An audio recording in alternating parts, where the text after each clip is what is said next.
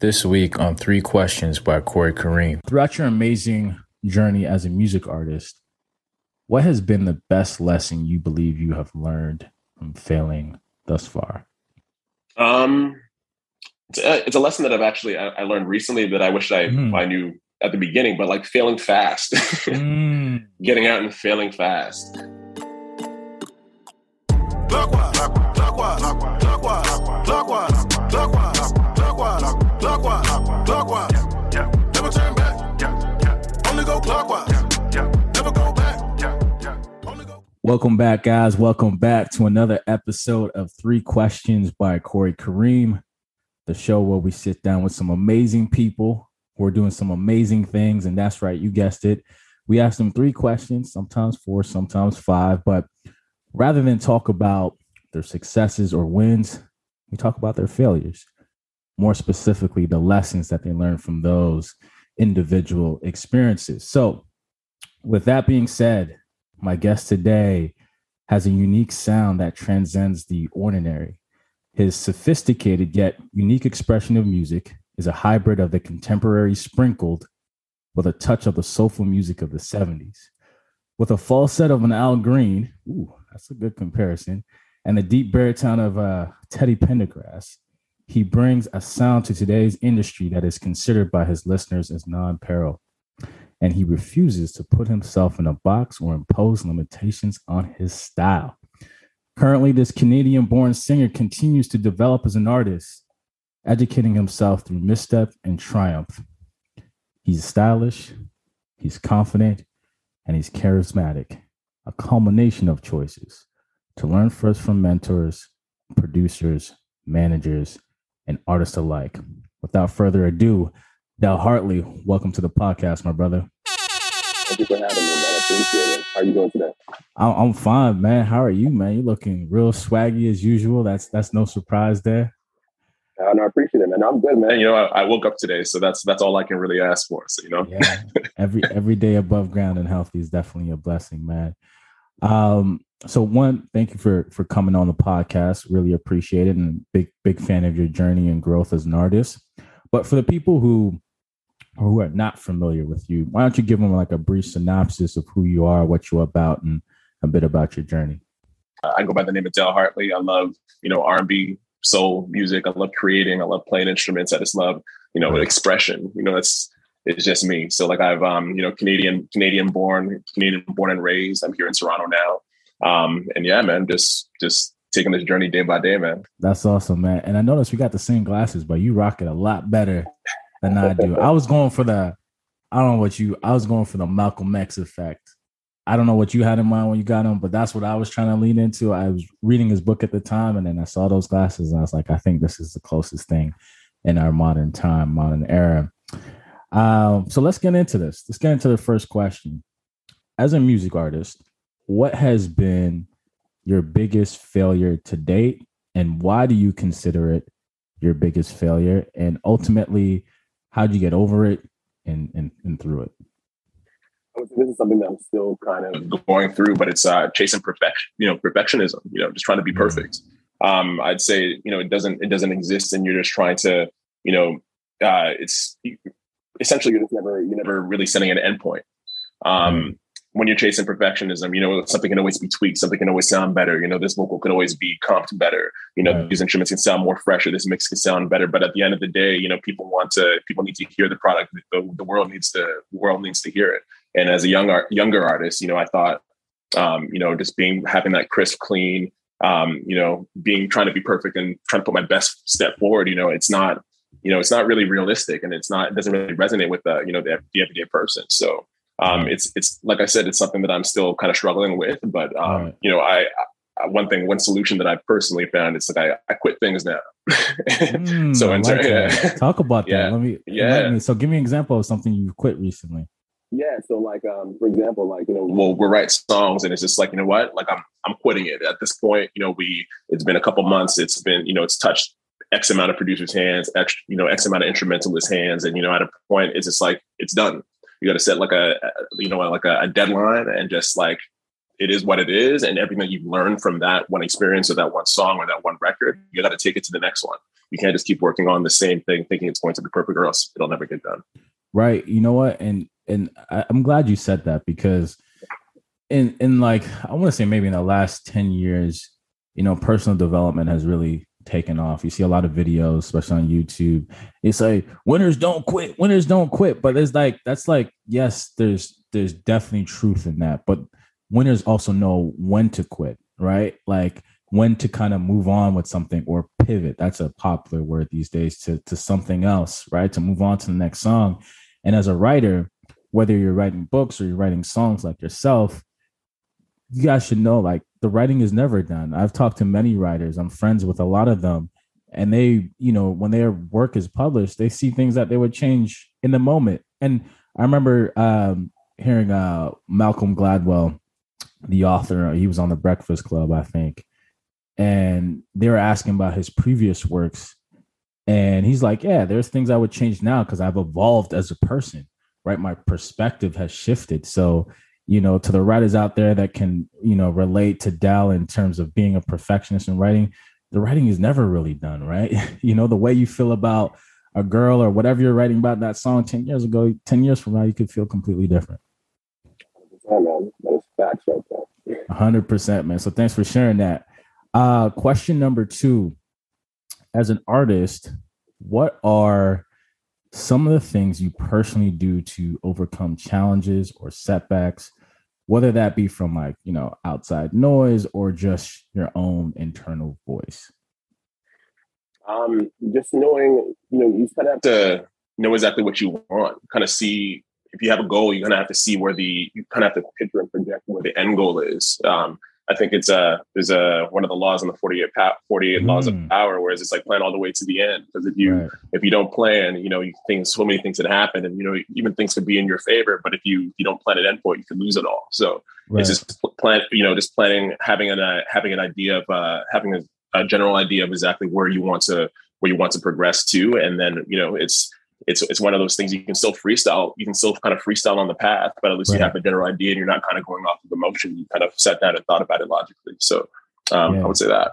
Right. So having the end goal in mind. So does that also mean like having an exit strategy if things don't, you know, go according to plan? Is that what that also entails as well? Well, it depends on the venture. For me personally, like this music thing, it's like it's a forever thing, right? You know, there's some artists out here that are just trying to, you know, they see the glitz and the glamour, and they just kind of want to get in and cash a check. But like for me, it's really therapy, and like the type of music that I do, I love to sing. Like I know I'm going to be doing this for a long time, and it's, you know, it's one of those. It's just one of those things, right? So you just got to know. You know what? And when you said that, you actually made me think of something. I often have this thought periodically as like, if I had the opportunity to be like a mega superstar athlete or a mega superstar musician, artist, which one would I be? Now, one thing I like about athletes is the bag they get up front is a lot bigger. But what I like about musicians personally is their longevity. You know, you could be singing into your 70s, going on tour well into your 70s, no problem.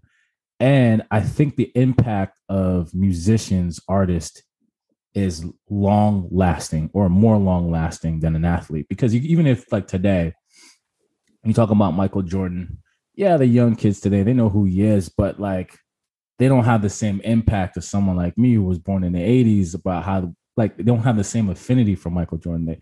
Their affinity resonates to the sneakers, and they know that he's, you know, the GOAT, but they just don't have that same energy for it. Whereas when I think about music, right, I think about us. You mentioned Teddy Pendergrass, right? Like you're talking someone that's before our time, right?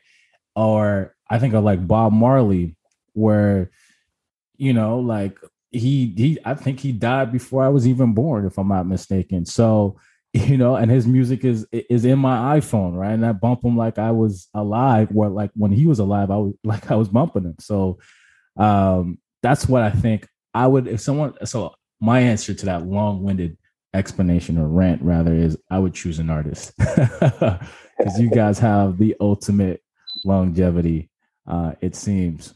But that's really good. So basically what you're saying here, Del, is that for you having kind of the end goal in mind, knowing what your options are if things go off course, off plan. Is that correct? Like, life is uncertain.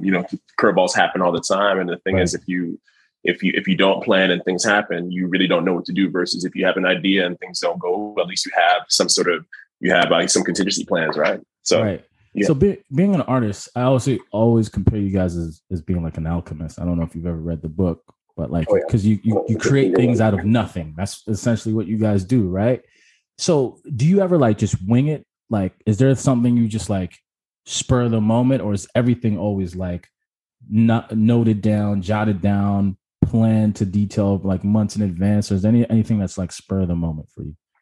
In terms of like creating music, or yes. I guess no, because like when it comes, and that's the funny thing, like creating music, it's like you can't really force it. It's one of those things, like it comes, and it's really about the vibe in the room. Sometimes if I'm by myself, like I'll hum usually whenever I'm doing something that's not music related, I'll tend to try to procrastinate on that thing doing music. So then that's when a lot of the good ideas come.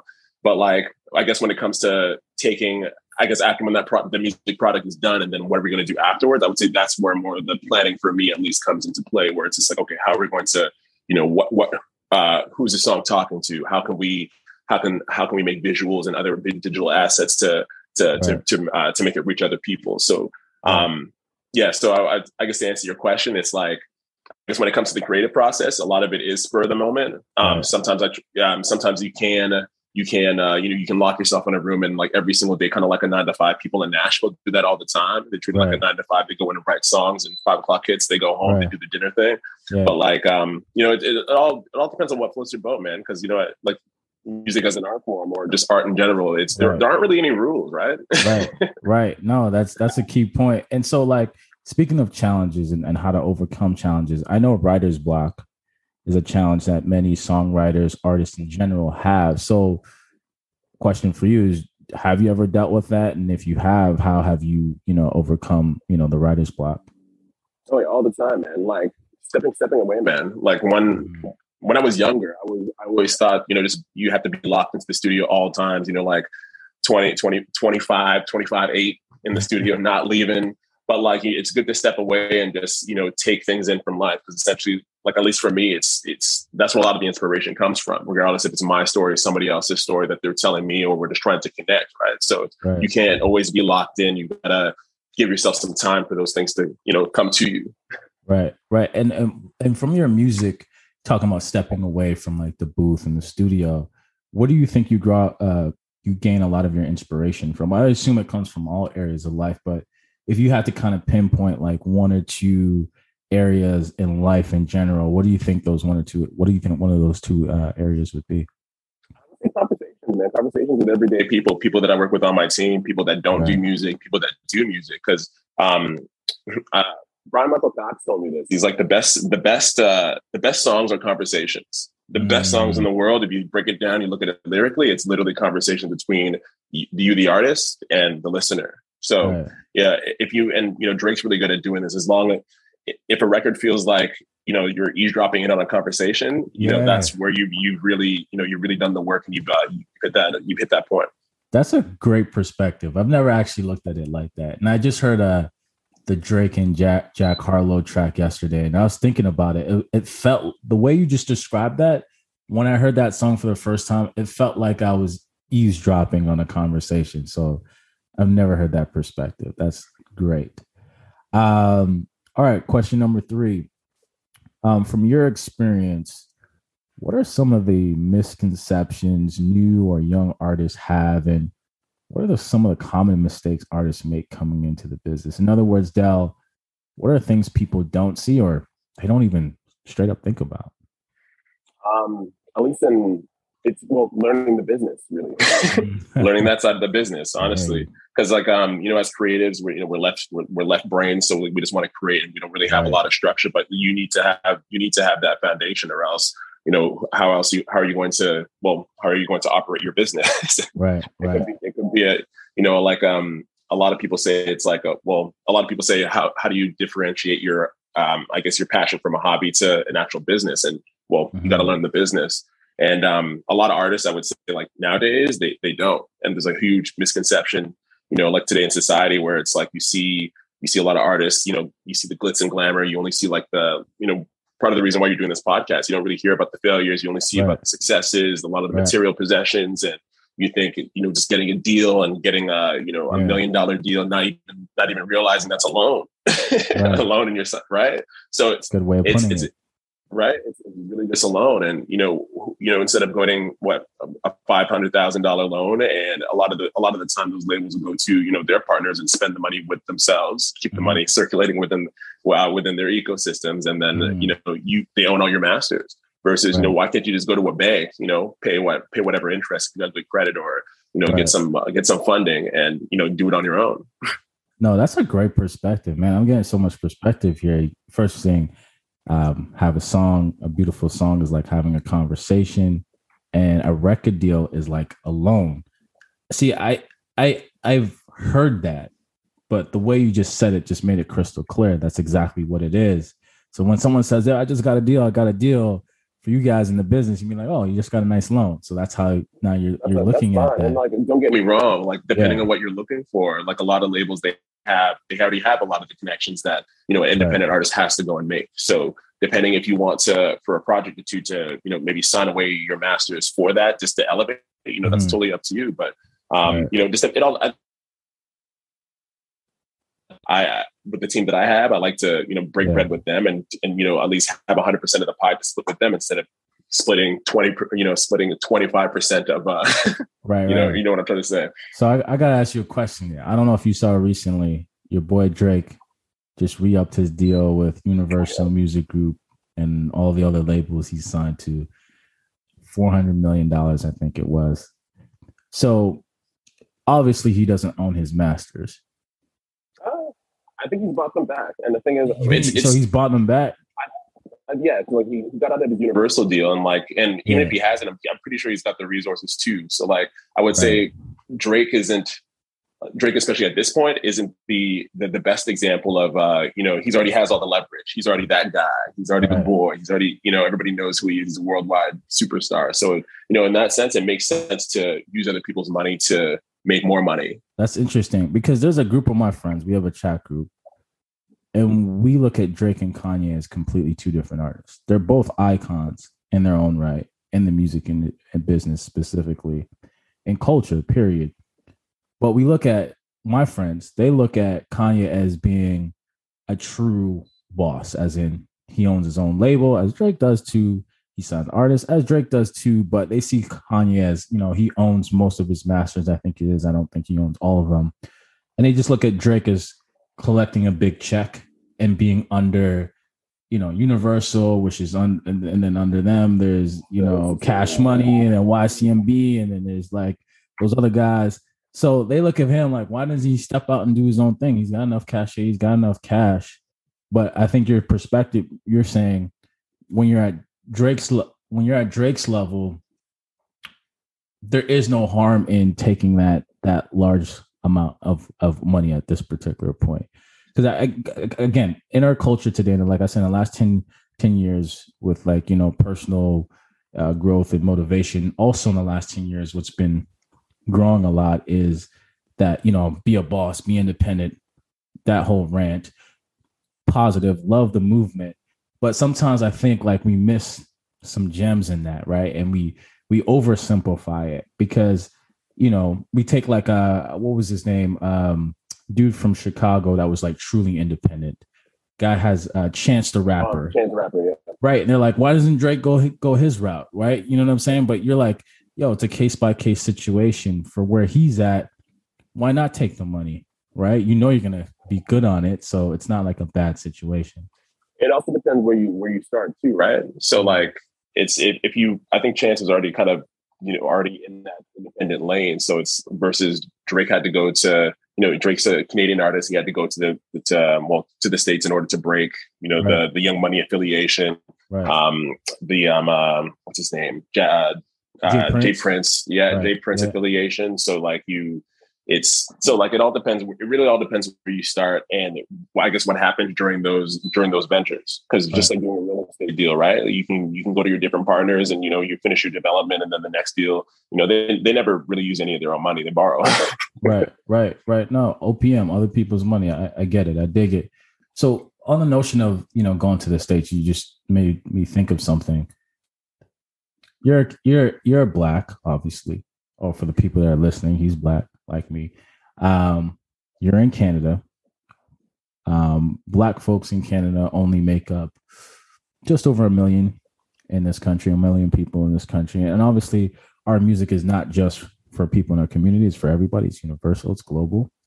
But do you think that artists in your lane, in your craft, need to go stateside to really make this happen? Or could they do this right here in this country? With the internet, you can do it right here in this country, but it doesn't. If you again, it all depends on what you want.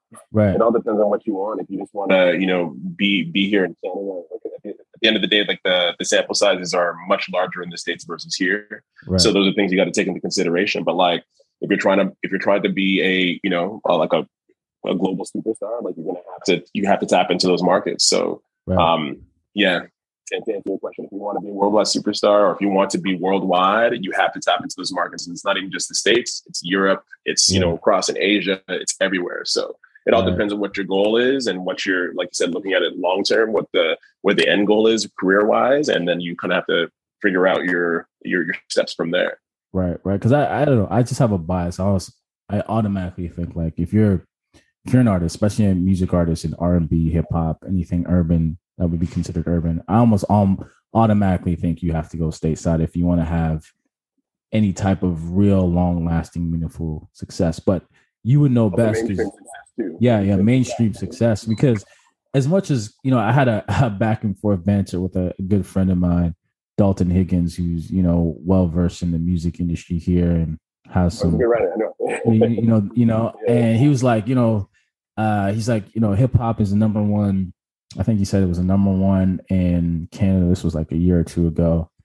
And he was like, I was disappointed to see that we have very low representation at the radio stations. And I challenged him. I'm like, actually hip hop is, you think hip hop is number one, but it's actually number 3. Not that it makes an entirely bigger difference, because country and pop, or country and rock, I think, are above hip hop in this country. And people, they make that mistake because Canada and the US are so similar in a lot of ways. And we think just because hip hop is number 1 in the US, it's automatically number 1 here, but it's actually not the case. And yes, more representation, but Canada is such a different market when it comes to like some of the cultural stuff. And that's why I think artists almost absolutely need to go stateside, or maybe it's the UK or whatever, to really take it to the next level. But that's just me with my outside perspective. I was going to say, I do agree with that. Because even with my response, that's not to say that I haven't been, planting my seeds in the States and building my network in the States. And just because you have to, like, I do want to do the global thing. But the thing is, I do want to take the road less traveled and, own a lot of my things and, put my people on. Right. But I have to do that on my own thing. And I have to do that at my own pace. And I really don't want to sign my power away, because at the end of the day, it's just like, you going back to deals, you sign a deal, it's pretty much, you can do one thing. Right. Actually, let me backtrack a bit, because even right now in today's like TikTok generation, where everybody has a short attention span, right? Everybody's just, especially labels are just looking at what's going viral, what's really hot for the moment. So it's just like, you could be doing something that's hot, that's genuine to you, but then as soon as you try to do something else, it's just like, we want more of that, and then you're kind of stuck in a position, and then you're not happy, and then it's just downhill from there. So, like, at least for me, it's just like, independence it's really, really important. And with that, you have to go out and build your network. It is a lot more work, but like, if you're serious about it, you'll do it. And like, another thing that Brian Michael Cox said, like, if you're not willing to put 10 years in minimum, don't do it. I'm glad you point that out, man. I wrote like a 7-part series article on failure. And one of my friends, he quoted, I think it was Bill Gates, that said, most people overestimate what they can accomplish in a year and underestimate what they can accomplish in 3 to 5 years. And basically he was saying, like, I don't take on any new opportunities, new projects, unless I know I'm committed to it for the next 3 to 5 years. And I think, every platform, every tool, every technology has, its pros and cons. And I think one of the cons to social media is we're only seeing the wins. We're only seeing the successes. We don't see the process. And part of the reason why I started this podcast is to get into the process so you can learn, like someone like you that's had some great success in music, some of the little things that really are not talked about enough or at scale. So I'm glad that you pointed out, like, if you're not, so the people out there that's listening, that's trying to grind this music thing out, if you're not putting in at least 10 years, like, you don't even have the right mindset to begin with. And it's funny enough that you said that, because I was listening to that Jack Harlow interview on the Breakfast Club, and he said the same thing. He's like, he started in high school, and he's like, I put in like, he said he took him 9 years to do it full time or something like that. I could be misquoting that, but he was just speaking to the journey, to the process. So yeah, man, thank you for pointing that out. It's fact though. So a lot of people don't realize too, like, your average millionaire, they got 7 sources of income. 7. But they make it see the challenge with that is that, one, they make it look easy because they've been doing it so long, it's like second nature to them. And then we get fooled by that. And 2, to your point, they have multiple other businesses, you know what I mean? But again, we only see the end result. One other question on that. So speaking of like deals, right? I know 360 deals has been a thing for like the last decade and some. Would you sign a 360 deal? You wouldn't. No. I like that. You're betting on yourself. I love it. Yeah, because I guess for the listeners that aren't privy to what a 360 deal is, they get everything, and then they own your master. So you get paid in advance. You have to go make the record. Put your blood, sweat, and tears. Put your passion to it. So you get put into a studio. You got to make some music, make some stuff that you love.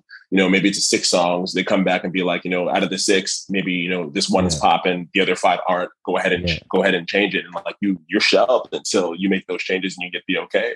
Right. And then on top of that, you don't even own it. They can make money off of that. They make money off your touring. They make money off any merch you sell. Right. If you have any ideas between you and your team to do some grassroots stuff and go behind the label and, maybe do like a campaign and sell some mugs or like some t-shirts or some hats, they get a cut of everything. So it's just like, why not, especially right now with the internet, especially right now, like it's like a perfect time for creatives right now to be alive and anybody to go into business because you have so much reach. Right. So it's just like, why can't you just do the homework, figure out exactly who your target market is, figure out who you need to talk to and, market to them. Because like when you really break down the numbers, and this is like a Ryan Leslie thing, if you get 1,000 true fans, regardless if it's here in your local town or anywhere online, you get them all. Yeah. You get them to spend $100 each, $25 quarterly. That's $100,000. That's a great point. Right. So it's if you have a good product, you're consistent, you're serious about it. It's not hard. Right. You know what I think it is though, Del, man, now that you broke that down and thank you for doing that. People are lazy. I mean, here's the thing. That's not a completely true statement. They're okay with doing the things that they know they should do. But when given the opportunity where they could say, I can own this or have a bigger percentage of the pie, but it's going to require some additional legwork on my part, more effort on my part. They don't want to do that because, being behind the machine is a lot easier. Let's just face it. Like when you have Sony or Universal, Warner Music, whoever pushing you, it's a lot easier. You know what I mean? So I get the gravitation to just not want to go, independent or own more of your business, because if you can just have the machine push you can just go on tour, you can make some good money.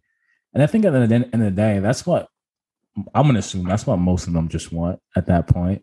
They're not really thinking about necessarily being the next Jay-Z in terms of, amassing $1 billion or $500 million. But that's a really good point. You don't need. Can I add to that actually? Yeah, too. I was going to say too. It's like it's when you want to, if you take a step back and look at the macro of it, it's like when it comes to financial literacy, like a lot of especially like a lot of Black youths or like a lot of Black individuals themselves, it's not taught. So then you have a lot of young, you have a lot of young youth. You have a lot of young Black kids that are just looking and they want to make it out of the situation. They want to change the situation. 100%. And to them, $200,000 looks like a lot of money, but in retrospect, it's not a lot of money. Right. And then they sign everything away, and then they get trapped, and then it's just like the deal, like then they kind of blame the label. But at the end of the day, it's a business thing, right? They invested in you. You need to read the fine print. And a lot of them is just like, I got to buy my mom a house, or I got to do all this other stuff. And like, that's not to say that that's valid, but there are other ways that you can do that without screwing yourself in the long run. So. Yeah. And you know what? You saying that just made me think of something. It is a difference between not having the gall to stick out to defer short-term gratification for long-term lasting success, right? To like say, hey, I'd rather make, I'll only make 6 figures now, delay the millions, but I know in 5-10 years, all those millions will truly be mine. That type of mindset, right? Mm-hmm. And I get it, because when you're around that environment and everyone else is being flashy, and these people are buying whatever designer clothes, and you're just like, man, I'm doing this independent grind. I got to put this money back into my studio, back into my album artwork. And so, you're buying Tommy Hilfiger or whatever it is, right? I get how that could kind of mess with some people, right? But damn, it's the little things that get you, the accumulation of that, right? And you detailing that perspective remind me when I heard years ago. So the rap group that was signed to Rockefeller, the guys from Philly, State Property, there was a group. There's a group in I think it was Oskino and Sparks. One of them, they wrote the hook to Jay-Z's "Give It to Me." One of those guys, and similar to what you just described, I remember them sharing the story many years ago. They offered him $50,000 like cash or $100,000 cash up front. And to your point, he was from North Philly, he's from the hood. I want to say like maybe not the most amount of money you've ever seen, but maybe it was the quickest he's ever seen it. Right? $100,000, boom, to write the hook, but they didn't give him the writer's credit for that song. And they said he missed out like on $1 million+ by not having that writer's credit. Right. And so it's that short-term versus long-term thinking. Yeah. Okay. Bag of cash. It's a test of your integrity right there. Right. But again, you don't know what you don't know. And I don't know if you knew that. And to your point, financial literacy, not understanding the business, all things that you've mentioned throughout this podcast. So if anyone out here is really taking this in, man, get to know the business part, get up on your financial literacy game. It's very key, because those small decisions could be costly down the road. So last question here, Del. Throughout your amazing journey as a music artist, what has been the best lesson you believe you have learned from failing thus far? It's a lesson that I learned recently that I wish I knew at the beginning, but like failing fast, getting out and failing fast. At the end of the day, no matter what the venture is, if it's music, if it's any kind of entrepreneur endeavor, you got to fail fast. You can't be afraid of looking stupid. People are going to forget. And at the end of the day, like, if you do that consecutively, what are they going to say? He's a failure that sold millions of records, that has Grammys, that has $1 million net worth. Nobody's gonna think about that. So you have to go out and fail fast and not really care about what the people say. And you have to be, confident in yourself and, knowing exactly what you want. And it's one thing to take outside advice and just take people's 2 cents. But like, it's not, at the end of the day, the decision should really rely on you. With you. You got to make the decisions. You can't let other people, change your opinion of that. Right. And so to be really clear, give me a quick example of what failing fast would mean to like a musician and an artist like yourself. Like, what does that mean in your lane? It's like really finishing a record, doing a music video. If you think it's whatever, put it out. It's content. People are going to hear it. There's some people that have, that have like never heard your music or that don't really listen to music or don't really understand production value, they're going to think it's the best thing ever. And you still got a fan versus somebody who's already established and done things, or they even shoot their own music videos. They might think it's not the best quality, but you know what? At least you have a video, and you definitely learn things from that experience that you will take on to the next project. And you keep doing that, those gains will compound. Right. No, that thank you for clarifying that. That makes perfect sense. Fail fast is something I would tell myself many times. And the follow up to that, to the young woman or man that says, I want to do what you're doing. If you could only give that person, that individual, one piece of advice, what would it be? One piece? Work. You got to work, especially if you want an independent. Because even when we're talking about the getting a deal, like a lot of the individuals who have deals, they're still hustling like they're independent, right? And the ones that have deals that don't, they fall to the wayside. A lot of those, when it comes to deals or even investors, they want to see you. They want to see you doing a lot of the work. They want to see that you're invested, you have skin in the game. And if you don't, they're not really going to, if they invested the first time, they won't be back the second time. So, you just got to work. And if I can give a second piece of advice, just delay your short-term gratification for long-term gains. 100%. You preaching right now, man. I love it. Delay the short-term gratification. And I think that's just good financial advice for anyone that's, coming into money or has an opportunity to make money. Delay that short-term gratification. A good rule, for just regular folks, not even people in music. A friend of mine taught me is whenever you get paid, maybe it's a bonus or a huge whatever lump sum, when that hits your account, don't touch it until at least the next week. It's a small incremental habit you can introduce into your life that you can build upon. Just don't buy nothing out of your normal, living things. And then you can start acquiring some things. But yes, delay that gratification. Now, real quick, some rapid fire questions. This is where I ask you 3 questions real quick. You got to answer it in 5 seconds or less. Okay. So first question is, who is your favorite artist today and who would you want to work with? My favorite artist today. I would Lucky Day. I would like to do a collab, even though we're kind of the same lane, same artist. I would love to, just get in the studio and, just learn, right? That's really what it is. And just, 5 seconds or less. Love it. What do you think streaming services like Spotify and others need to do better to help artists like yourself? They need to pay more, man. They need to pay more. And that's not to say that there are, that's the only avenue to make money in this industry. But, how much is a Spotify subscription cost? Like $12 a month? $9.99. A bit different in other areas, but about $10 a month. Yeah. Yeah. On average, $10 a month. So you do the math, man. They can afford it. They can afford it instead of pennies. It's like what, 2 decimal points of a penny you get per play. I don't know. I feel like they can do better. You know what? As an insider, as someone who does work for the organization, I will say, they definitely can do better. And they are working on some things, some of those things I can't really discuss right now, but there are other opportunities that they're working on because they do recognize that. And I think the challenge that Spotify has is they work with the big guys. And I think the cut the big guys get is for every dollar Spotify makes when it comes to music, not podcasts. I think the labels get 70 or 75% on the dollar. So, that's the cut. So it's like a similar to a Netflix situation, right? It's very similar, but different in a lot of ways as well. So something to keep in mind. But I hear your point. They're working on it. That's what I would say.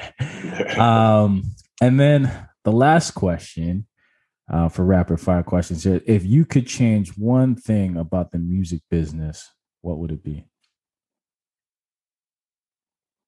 I guess just getting the proper information out and just the perception of how, deals work and what is really success. Because, success, if you look at it in a generic term, a lot of people equate that to financial, just material things. And it's more than that.